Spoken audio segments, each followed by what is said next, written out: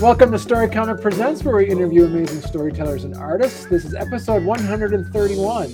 I'm your host, Barney Smith of StoryComic.com, and we're excited to have with us the award-winning and internationally celebrated independent author, Melissa Addy. Hello, Barney. How you doing? I'm good. Thank you for having me. So I discovered you with through our mutual connection. Bethany Stahl just had her Self-Pubby Awards. First annual Self-Pubby Awards, and she had on there, you won one of the awards on there, and I was immediately drawn to the historical fiction stuff, which is I've always been a fan of, and you know, reading about that was part of your Colosseum book series. It was book 2 of the Colosseum stories. And then doing a deep dive, and then learning about your Forbidden City series, and then, you know, learning more about your then the Moroccan Empire series that you came out with too. Both of 4-book series, correct? Yes. Okay. I seem to be sort of stuck in a loop of 4-book series. It's as long as I go, and then I kind of stop, and people go, write more in that series. I'm like, no, I've done that now. It's only working sets of 4 so far. And so I really want to kind of like ask you some of those questions on, you know, what the inspiration you've got through writing these in these historical settings, and also just some.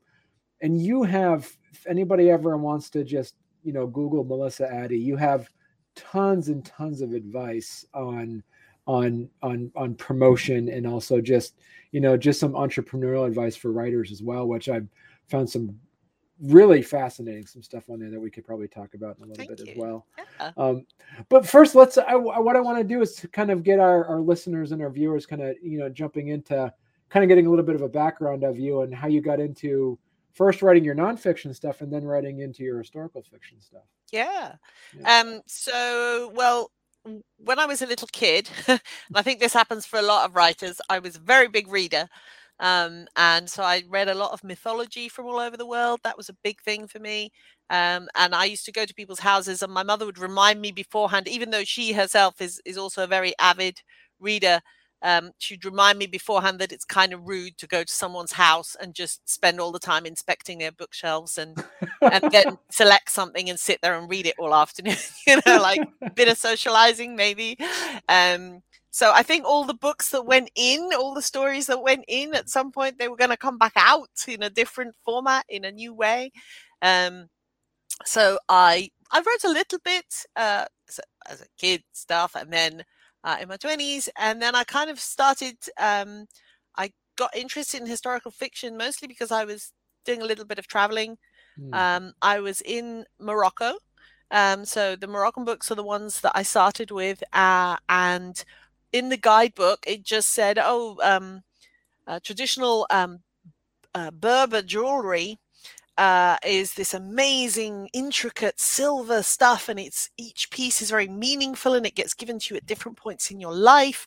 And I just thought, it'd be really cool if you had a novel where each chapter was a woman's life, and each chapter was an item of jewelry given to her to symbolize something that had happened to her.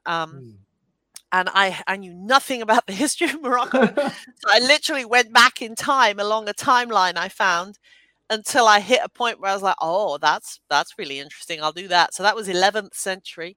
So I started writing a novel set there. And that kind of, that was supposed to be a one-off. And then it developed into a series. So it ended up being a series about 4 different women whose stories overlap. So you'll read one and you'll be sort of very much in her version of events, and then you'll read a different one and see things from a different perspective, perhaps. So that's how the historical fiction started. And then at the time I was working in business. I worked in business for 15 years, and a lot of my work was either developing new products or mentoring entrepreneurs. And so at the point where I became an author, I think all the entrepreneurs had rubbed off on me and I ended up going down the self-publishing route, and still my interest when I teach is to teach a sort of entrepreneurial approach for writers. Right. So I think somehow those two things ended up linking together quite nicely, even though there was a point where I thought, oh, so I'm going to give up all the business experience, and that was for nothing. Now I'm doing writing, but actually the two have come together quite nicely for me. So I've kind of enjoyed that. And so now I have 10 historical novels. So as you say, 2 series of 4, one in 11th century Morocco, one in 18th century China, and I'm halfway through a series around the Colosseum. And then I did some nonfiction along the way, because I think most creative people are told you really must stick to one genre, you really must stick to one format or whatever. And I think most creative people aren't really like that. They want to dabble, and they want to explore things, and they want to try different stuff. So I've ended up doing a bit of nonfiction and a children's book, just because I thought I better do the picture book that I had in mind while my kids are still little and appreciate it. Otherwise, I'll be handing it to them as teenagers, and they'll be like, "What is this?" So I've had fun exploring those as well, just for the experience and trying them out, and kind of bringing a bit of the business stuff angle into them. But I've sort of, at the moment, I'm very immersed in the historical fiction. Right, because I noticed too, you haven't had like one of your nonfiction books out in a few years now. Yeah, no, I'm kind of focused on the historical fiction now. Right. Now, where do you see the both aspects of it, the historical fiction and also the, obviously your nonfiction stuff involves a lot of research. Yeah. How much, where do you see your, how often is it for you as a writer where you are disciplined enough or you let the organic research happen, where you kind of go into rabbit holes and you kind of keep digging it, and you end up getting new ideas? How does that work for you as for the research aspect of things? With the nonfiction, I read about 70 books on storytelling in a business context. So I wrote a book called The Storytelling Entrepreneur. And by the end of the 70 books, I was like, well, clearly there is nothing left to say. So that's the end of my book. And I felt really a bit kind of about it, because I'd really had this idea in mind. And then someone said to me, yes, but so maybe sometimes someone wants to hear it the way you said it. And I thought actually that was a really interesting point of view. And it's true, because when I buy nonfiction books on a particular subject that interests me, I don't usually buy one. I usually buy several, and I'm reading, similar ideas, but sometimes someone expresses it in a way that really works for you. And so actually that was good advice, and that reinvigorated me, and so I went back to that. So it's a good tip, I think, for nonfiction, to think that you're saying it the way you're going to say it, and it won't be the way someone else said it, even if it's the same topic. Wow, yeah. So that was a useful lesson. With historical fiction, I tend to, I do a shed load of research. I buy a lot of books. That's where I start. I buy lots and lots and lots of books. The first few books I buy is just to see this idea I've got. Has that got something solid behind it that I can dig into, or have I made a mistake somewhere and it isn't really worth looking into? So, for example, the Colosseum series, I thought I'm interested in the backstage team of the Colosseum, because there is no way you're putting on gladiatorial games on that scale without a solid regular team. It's just not possible. And so I thought, well, I'll just buy a few initial books on the Colosseum, very good quality, in-depth books. And I thought, clearly in here somewhere it will tell me all about the backstage team, and there'll be loads of stuff and maybe names of specific people. And there was this sort of weird gaping hole of information where nobody knows anything at all about the backstage team. Nothing. And not even the name of the architect who built it. Nothing. And wow. So within an era that is actually extremely well researched, has tons of information. There is this gaping hole in the middle of one of the most famous Roman buildings in the world. And I mean, for an author, that's kind of nice. You're like, oh, so there's lots of information and then a big hole that I can fill how I want. So I was quite pleased with that, but I was very surprised. And that told me at the beginning that I had something interesting that I could work with. Then what I try and do is I'll try and research until I can do daily life without thinking much about it. So right. I have to be able to just write someone's normal day. And I can usually tell if I've done enough research because I can start writing. If you start and you go, oh no, I don't know how they do that, then I haven't really got enough under my belt yet. And then obviously if I've got something very specific for a scene, I'll get, my documents out and I'll have them there. But most of the time I should be able to write regular daily life for whichever era it is. Right. I really like going on research trips to the places. And when I do that, I don't really take notes. I don't really, because I've already done all of that. I just soak up the atmosphere. I just stand there and go, oh, this is what it's actually like. Okay, interesting. And I try and feel it a bit rather than, because you could easily write something without ever having been there. There's so much information. There's so many photos and videos and plans and everything of big famous sites. So I do the research before, and then when I go there, I'm just trying to feel the atmosphere. So that was going to be that goes into my next question. So before I ask that, I see that you do have book 3 is coming out. Yes. So this is the second one. So what you've got there is, that's all the Chinese ones, and then right here. So the first one is From the Ashes. So that begins the series. This is book 3. This will be on Bloodied Ground. I always do. I do covers very far in advance so that people can see what's coming next. So that's the one that I've literally just started, as in last week. So okay, wow. It might be a few months before that comes out, but it gives me, I quite like looking at covers while I'm writing because it gives me an idea of what I was thinking about, and it lets readers know that there's something on its way. Right. Do you have, because your the book 1 came out last February. Book 2 came out this past November. Are you kind of keeping a movement of that, like every 8 months or so that you're coming out with a new book? Or I try. I always think, I could do 2 books a year. It's a push for me to do 2 books a year. Right. And things like pandemics get in the way and make you homeschool your children for months on end, and fun stuff like that. I would like to write faster, but I don't write that fast. There are some authors who just write so fast, and I'm like, wow, I don't know how you do that, really. I think they just spend more hours focused on the keyboard. I think the research slows it down because there's a lot of it before you start, and then while you're going along, there's still more.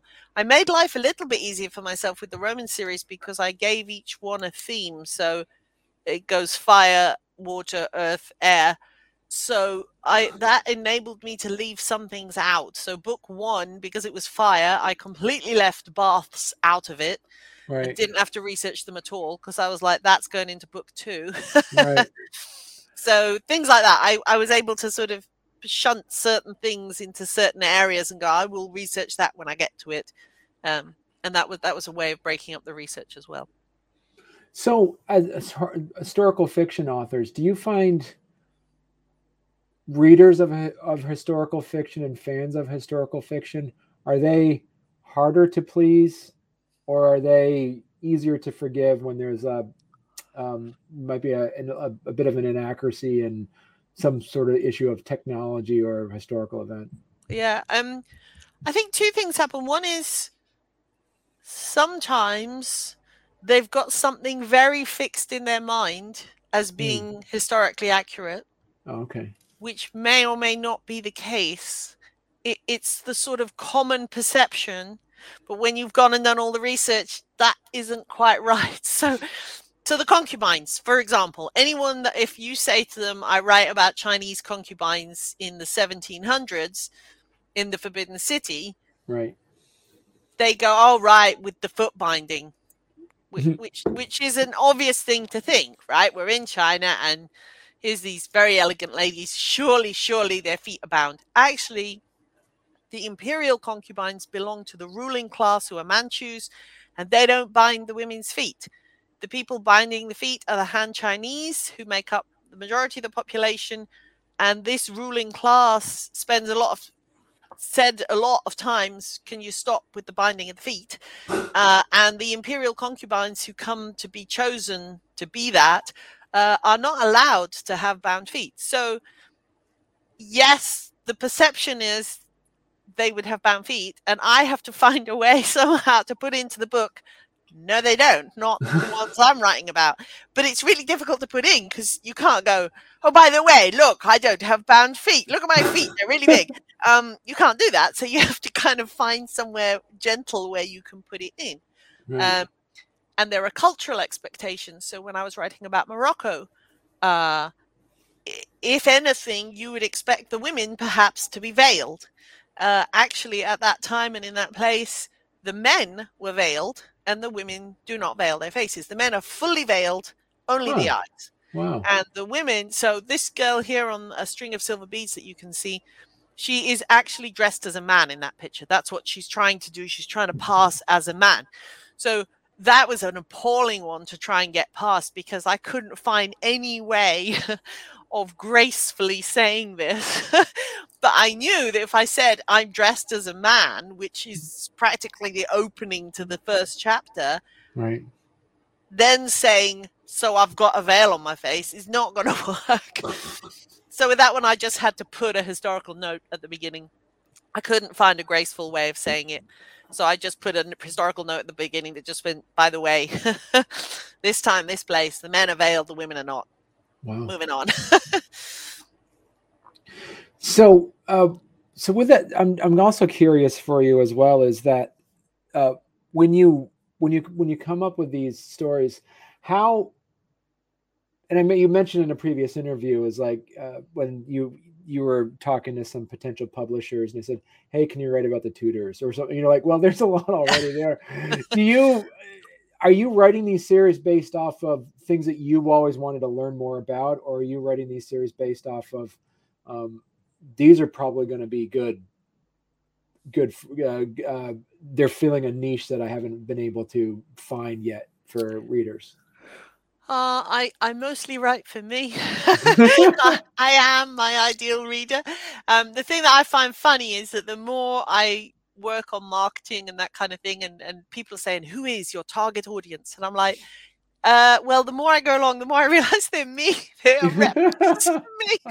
They are women. They are mostly over 40, and they're me, and they're women who are a bit older than me and have a bit more time on their hands to read because they're retired or whatever. And I'm like, that's really interesting. So when I think about marketing now, I think, how would I find me? Because they are like me, which is an interesting thing to know.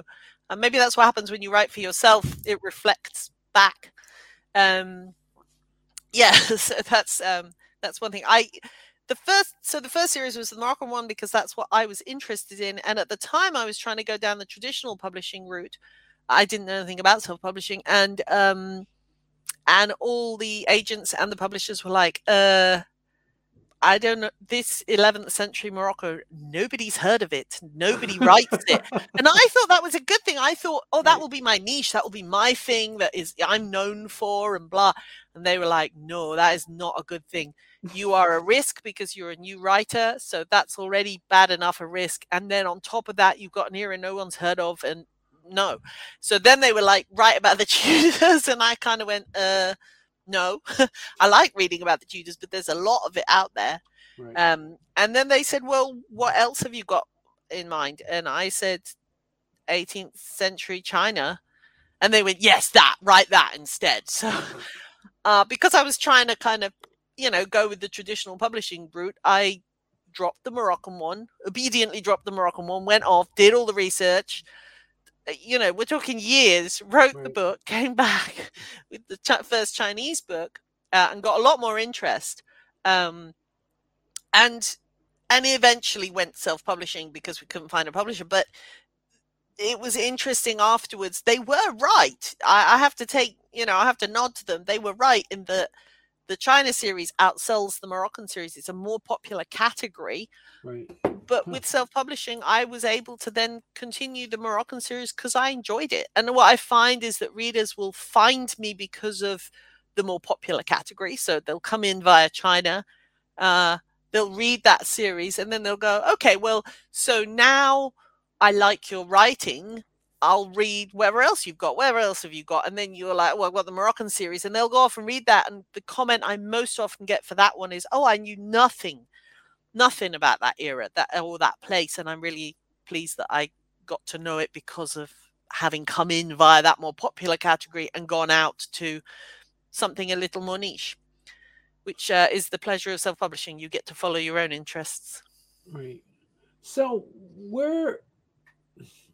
because you did bring up earlier, and you talked about how you went to visit, you did the research trips, and a lot of it is, writing 101 is like you want to get all five senses involved. Yeah. You want the reader to feel all five senses. Like you have, and you also talk about in some of your videos, like, food is important in your stories. Yes. So that's the taste. And then you talk about the feel of things. So like being there, feeling it. So there's that sense of the touch. So you mentioned like in the Forbidden City, you want to see how high the walls are. Yeah. What advice would you give somebody who's an author who wants to write a book, and like, you know what, listen, that Mount Tambora or whatever, that, like in 1815, that the East Javan volcano, I want to write a time period piece about that. Like, what would be your advice to say? And they work a full-time job at like a store. They don't have the money or the time to do that. If money being an issue, what would be your best advice for someone to want to research that, who don't have the capacity to, go to Java?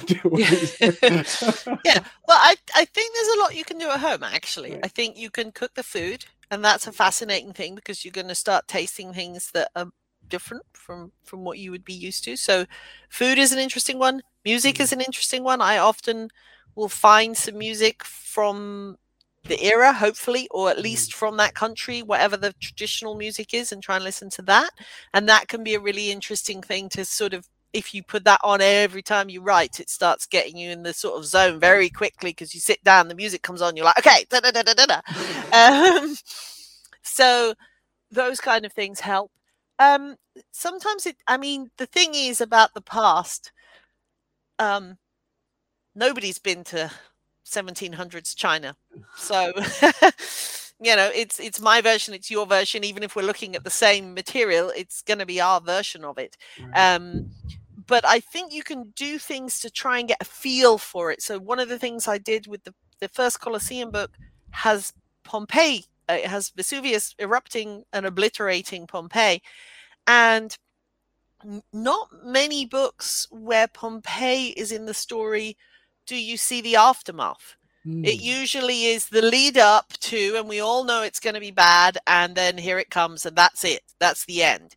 But I was interested in, okay, well, what does it look like afterwards? And, there's going to be refugee camps, and the Romans are very organized. They're going to send the military in. They're going to set up tents. They're going to, make lists of everyone's names that they can find and try and match them up again with their families if they survived, and all the rest of it.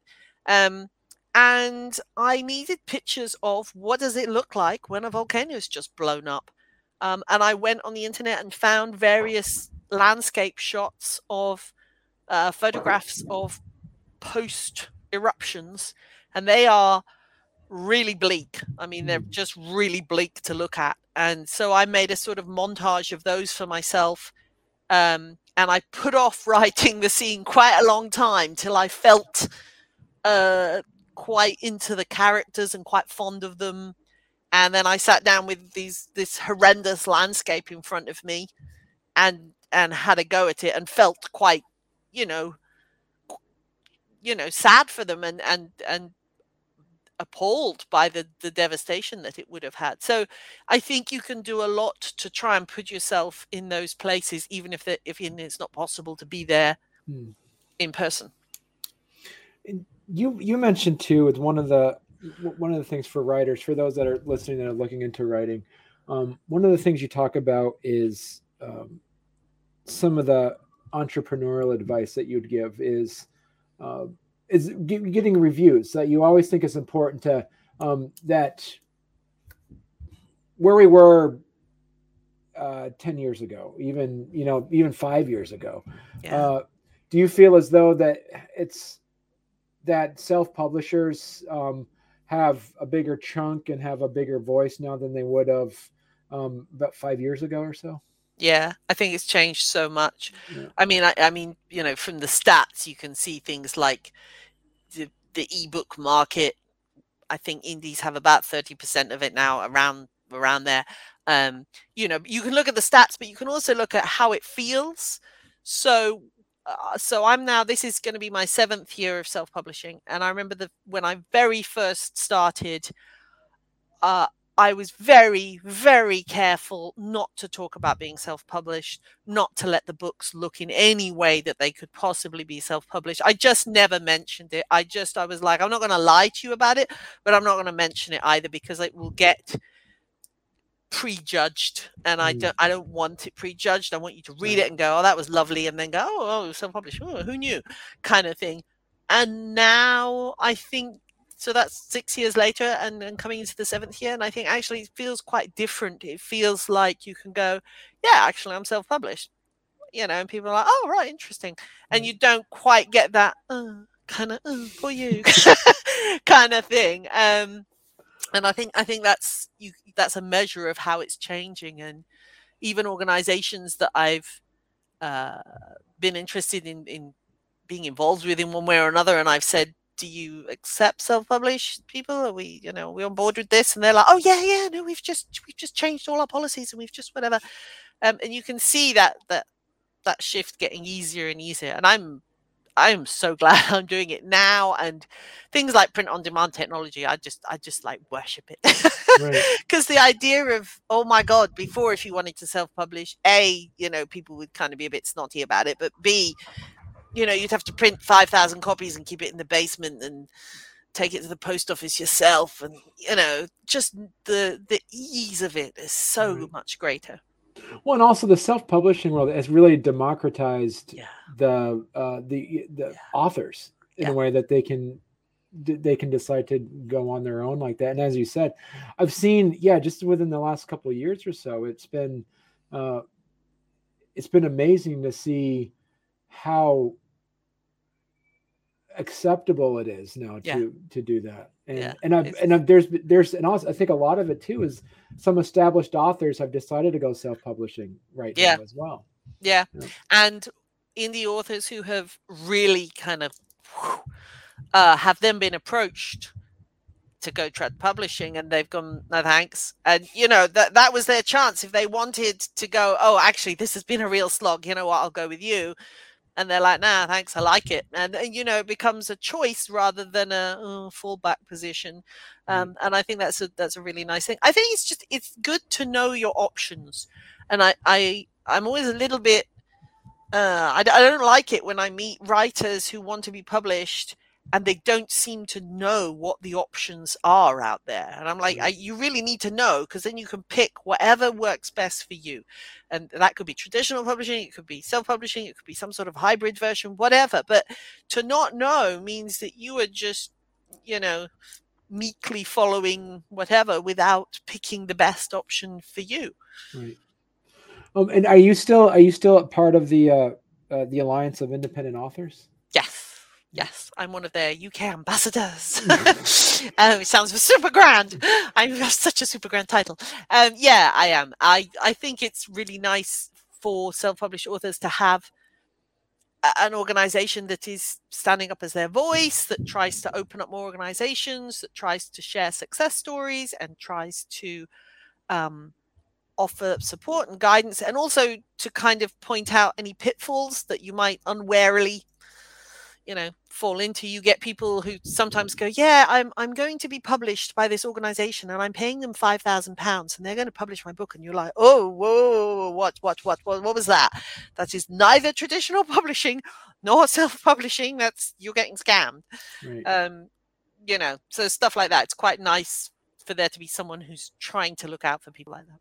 Right. Yeah. And do you see, so with that, you mentioned as well as like you have a reading group, like you kind of formed your own read it through, and this is part of your marketing piece of having, and I love what you've done on your website where, and go to melissaaddy.com, and on there you actually have right in the front, you're like, claim your free ebook here. Then you get their email addresses, and then this helps you with a connection of readers. Yeah. So this is a way for, if you're a new writer, there has to be a way for people to easily want to come and sample the writing and see if it's their kind of thing. So it's a very easy way in, so they can have a free ebook. It's an opening novella to my Moroccan series.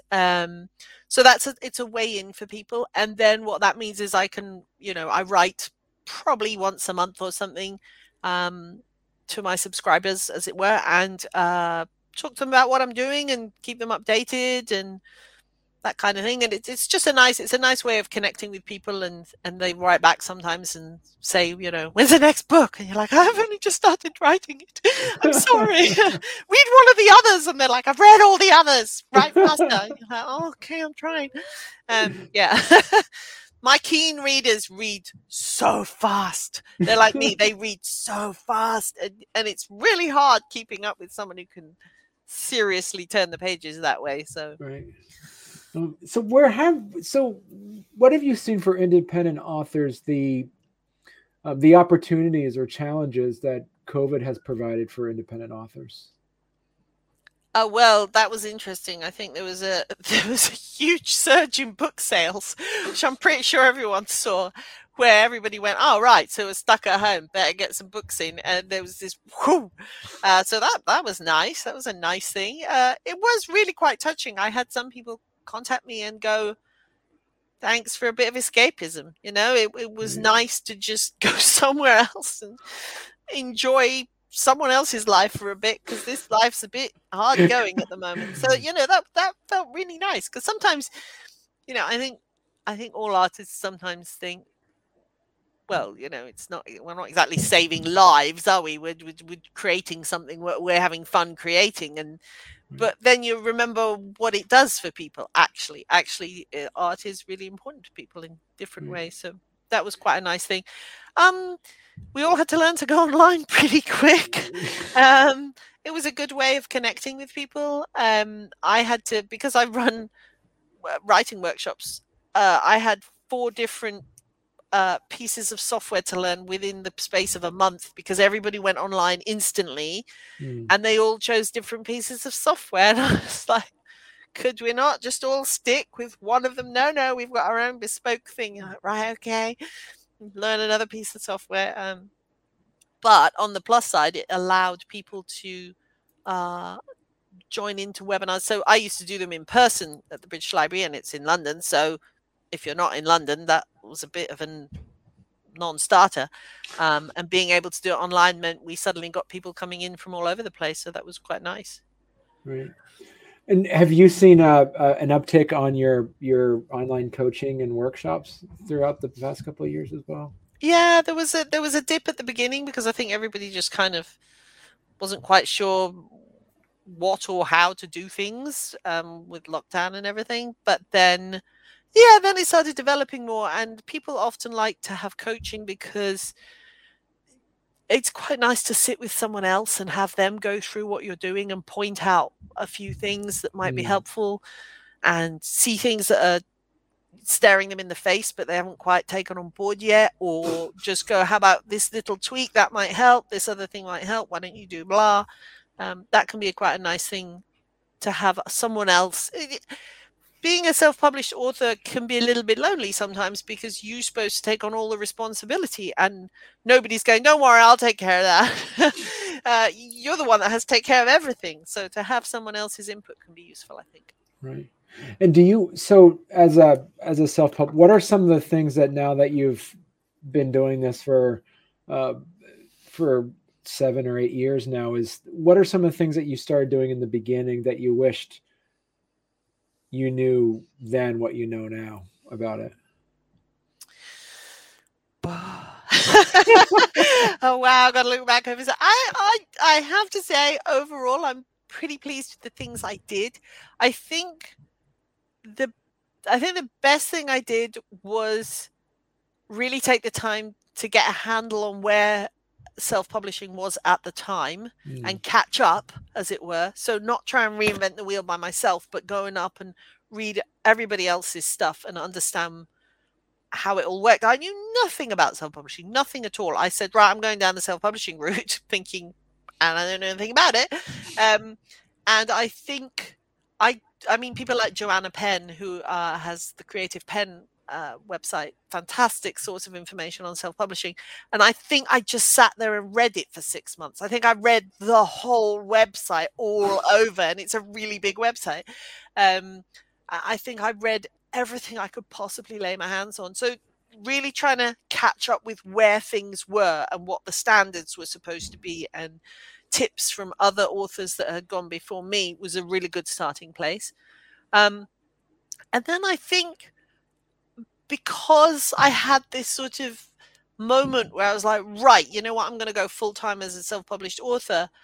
It was such a big jump that you just kind of had to be very bold and brave and just try for things. So I tried for ridiculous things. I applied with 10 days notice to be the British Library's writer in residence with a really quite substantial grant from the Leverhulme Trust. That should not have come off. That was too short a time, and I was nobody, and I hadn't published anything, and they said yes. I have no idea why they said yes. Right. That was back in 2016, right? Yeah, but it was wonderful. So I got this incredibly prestigious role for a year. And in that time, we did a lot of really cool stuff. We did workshops. I wrote books. I learned, I developed a lot of new workshops and webinars for people. So it was sort of about being bold and brave and just banging on doors and going, hey! And, you're banging enough doors, the doors open eventually. So it was quite a good tip, I think. You just really go for it and the doors open. Right.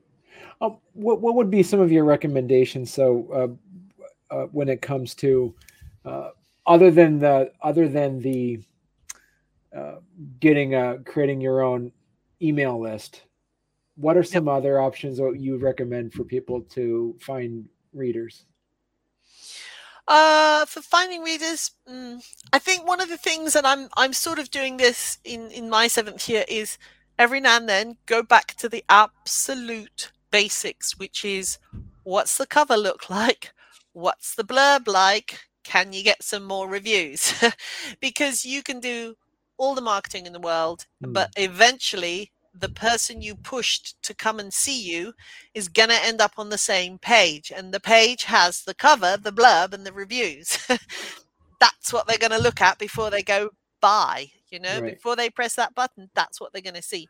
So I'm kind of having a review of all of mine at the moment. That's what I'm up to at the moment.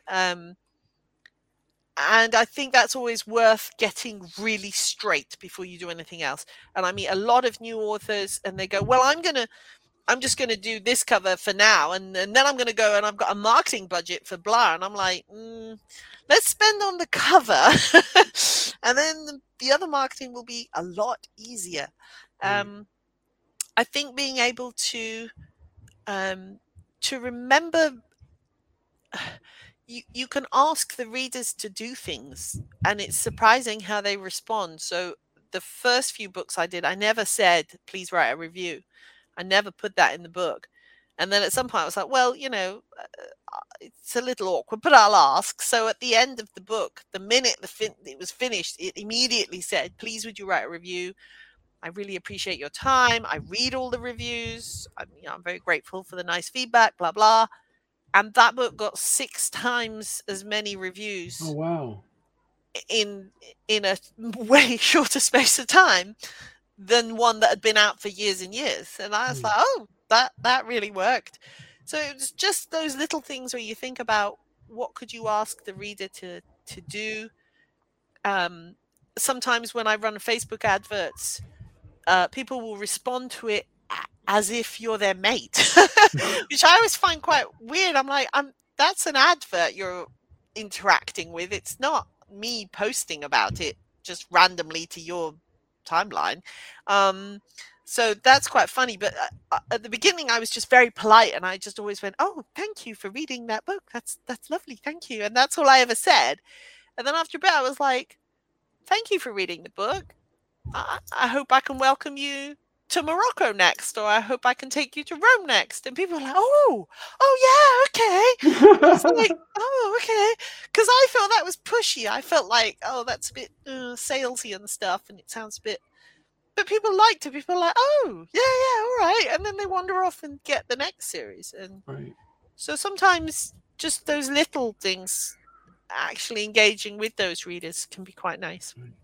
So when you have somebody who's a writer who basically thinks, I can do it all. I can edit my stuff. I can make my own cover. I'm good at formatting. Is there anything where you'd be like, oh, sweet summer child, make sure you actually, why don't you just farm this aspect out? What would be your advice for that? Yeah. The formatting, the interior formatting, I've seen a lot of people do it well with good software. So like Vellum, and I know there's some more software being developed, but people who take the time and get the software, and that I've seen that do quite nicely for novels and things. So I think you can learn that part. Editing, it is expensive to work with an editor, and I get that. You learn so much though, because it isn't just a random, here's how to edit a piece of material. It is a bespoke piece of work commenting on you as a writer and how you write. So when I first worked with a structural editor on a book, I had so I was working on the Chinese book. The Moroccan book was sat in the drawer because I'd been told not to do Morocco and I hadn't gone self-publishing yet. So but when I'd worked with the structural editor on the Chinese book, I then went and looked at the Moroccan book, and I just saw it in a completely different way. And I was like, oh, right, well, chapter 1 just needs to disappear. That is just not even in there. And then this needs to happen, and that needs to happen. And it made me see my own work in a completely different way. So as a learning experience, it massively improved my writing. So I definitely think people should work with an editor as often as they possibly can. It's always good to have a friend whose English is mwah, so that you can feed them chocolates and go, here, read the book, find the errors, tell me the grammatical faults. That's always helpful to have on hand. Covers, seriously, get someone to do the cover.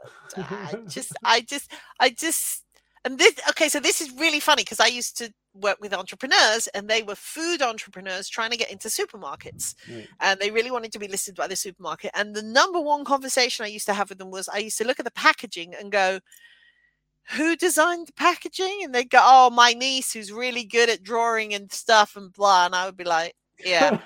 Thing is, I can see your niece did it, and it's a nice idea, but it doesn't look like the stuff on the shelves. It doesn't look professional, and it's letting you down. And then I got into the book writing world, and I was like, why am I having the same conversation now about the packaging, the cover? We're back to the same thing. It's because at the end of the day, it's a product, and it has to stand up on the shelf next to the other stuff. And if it doesn't look right, and I'm looking at my own covers now, and I look back at when I did the Fragrant Concubine, it looked really beautiful, and it was appropriate 7 years ago next to other stuff in my category. And now I look at it and I'm like, that's not what historical fiction looks like at the moment. Historical fiction at the moment has a very specific look, and my books don't look like that. And I think I'm going to have to recover them, which is a bit of a,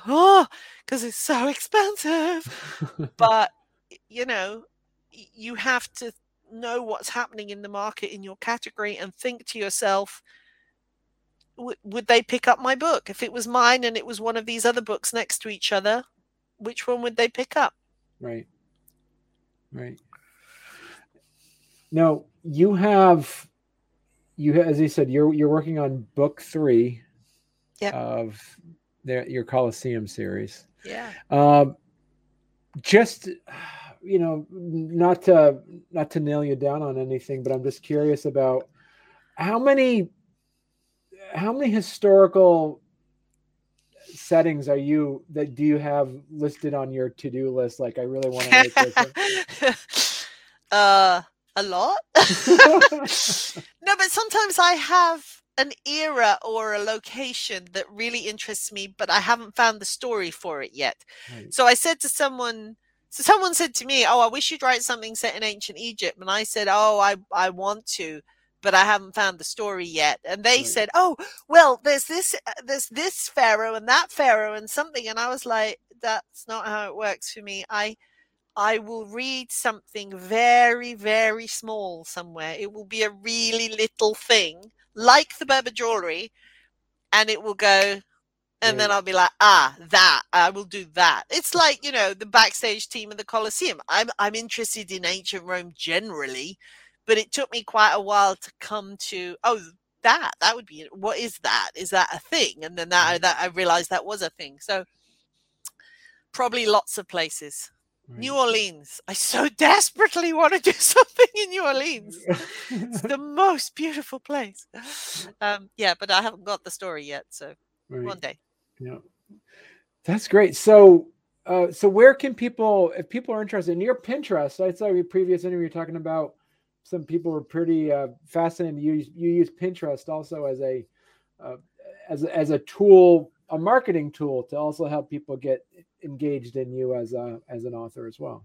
Yeah. So I started using Pinterest for me, and all my boards were locked and secret. So I started using them for me and thinking, okay, what can I, just really nice visual stuff. It's like what it is. It's a mood board. So you could pin a load of stuff on there and go, these are the costumes and the artifacts and the settings and the whatever. So I would create a good 100 odd pictures on a Pinterest board for myself. And then as I published each book, I thought, actually, if I opened up that, then people could have a look at those things, because, you know, they don't know exactly what the costumes look like or how you flood the Colosseum or whatever it is. They don't know what Berber jewelry looks like. So this would be a nice way to show. So as each book comes along, I tend to unlock the board and then show it to people. And I'll mention it to readers and say, if you want to go and poke around the images from that book, then that's where they are. Yeah. Cool. Excellent. So so you have, so if anybody's interested in following and getting a hold of your books, they'd be going to melissaaddy.com, correct? Yep, that's me. All right, good. And that's my imprint letterpress publishing. As you rightly noticed, that's my letterpress on the wall. Right there. There it is, letterpress publishing. Yeah. Perfect. Well, we're at our hour mark already, Melissa. So. Wow, that was quick. Yeah, see? You asked good questions. Well, thank you very much, and I'd love to have you come back on once you have your book 3 come out, where you're calling. Thank you. That would be fun.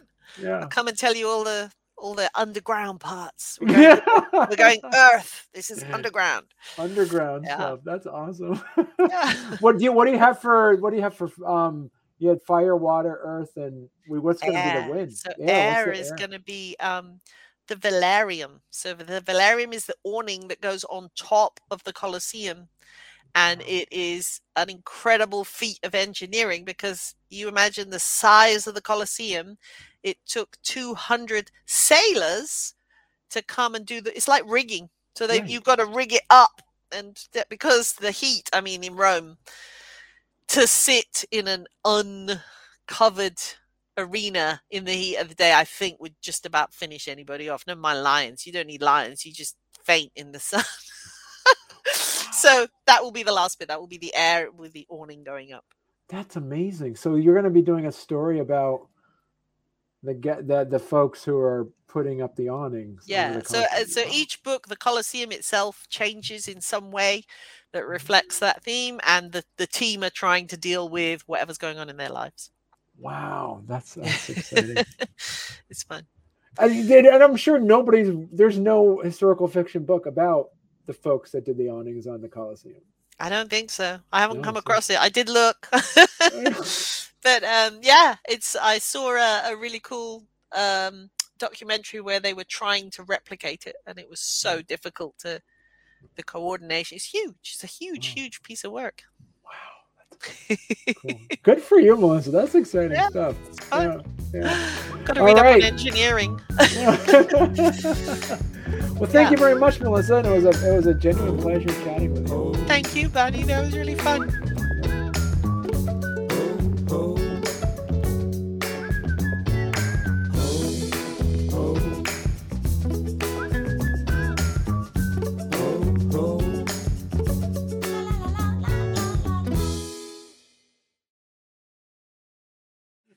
That behind you, is that one of those printing press? Yes, things? Well done. That is, I'm getting that out of the way.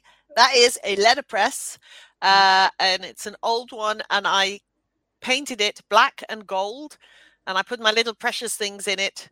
They're usually something to do with historical stuff. So, for example, when I start a new series, I'll try and buy something that actually came from that era. Obviously, I can only afford like really tiny things, but still, you feel like, wow, I got something from that period.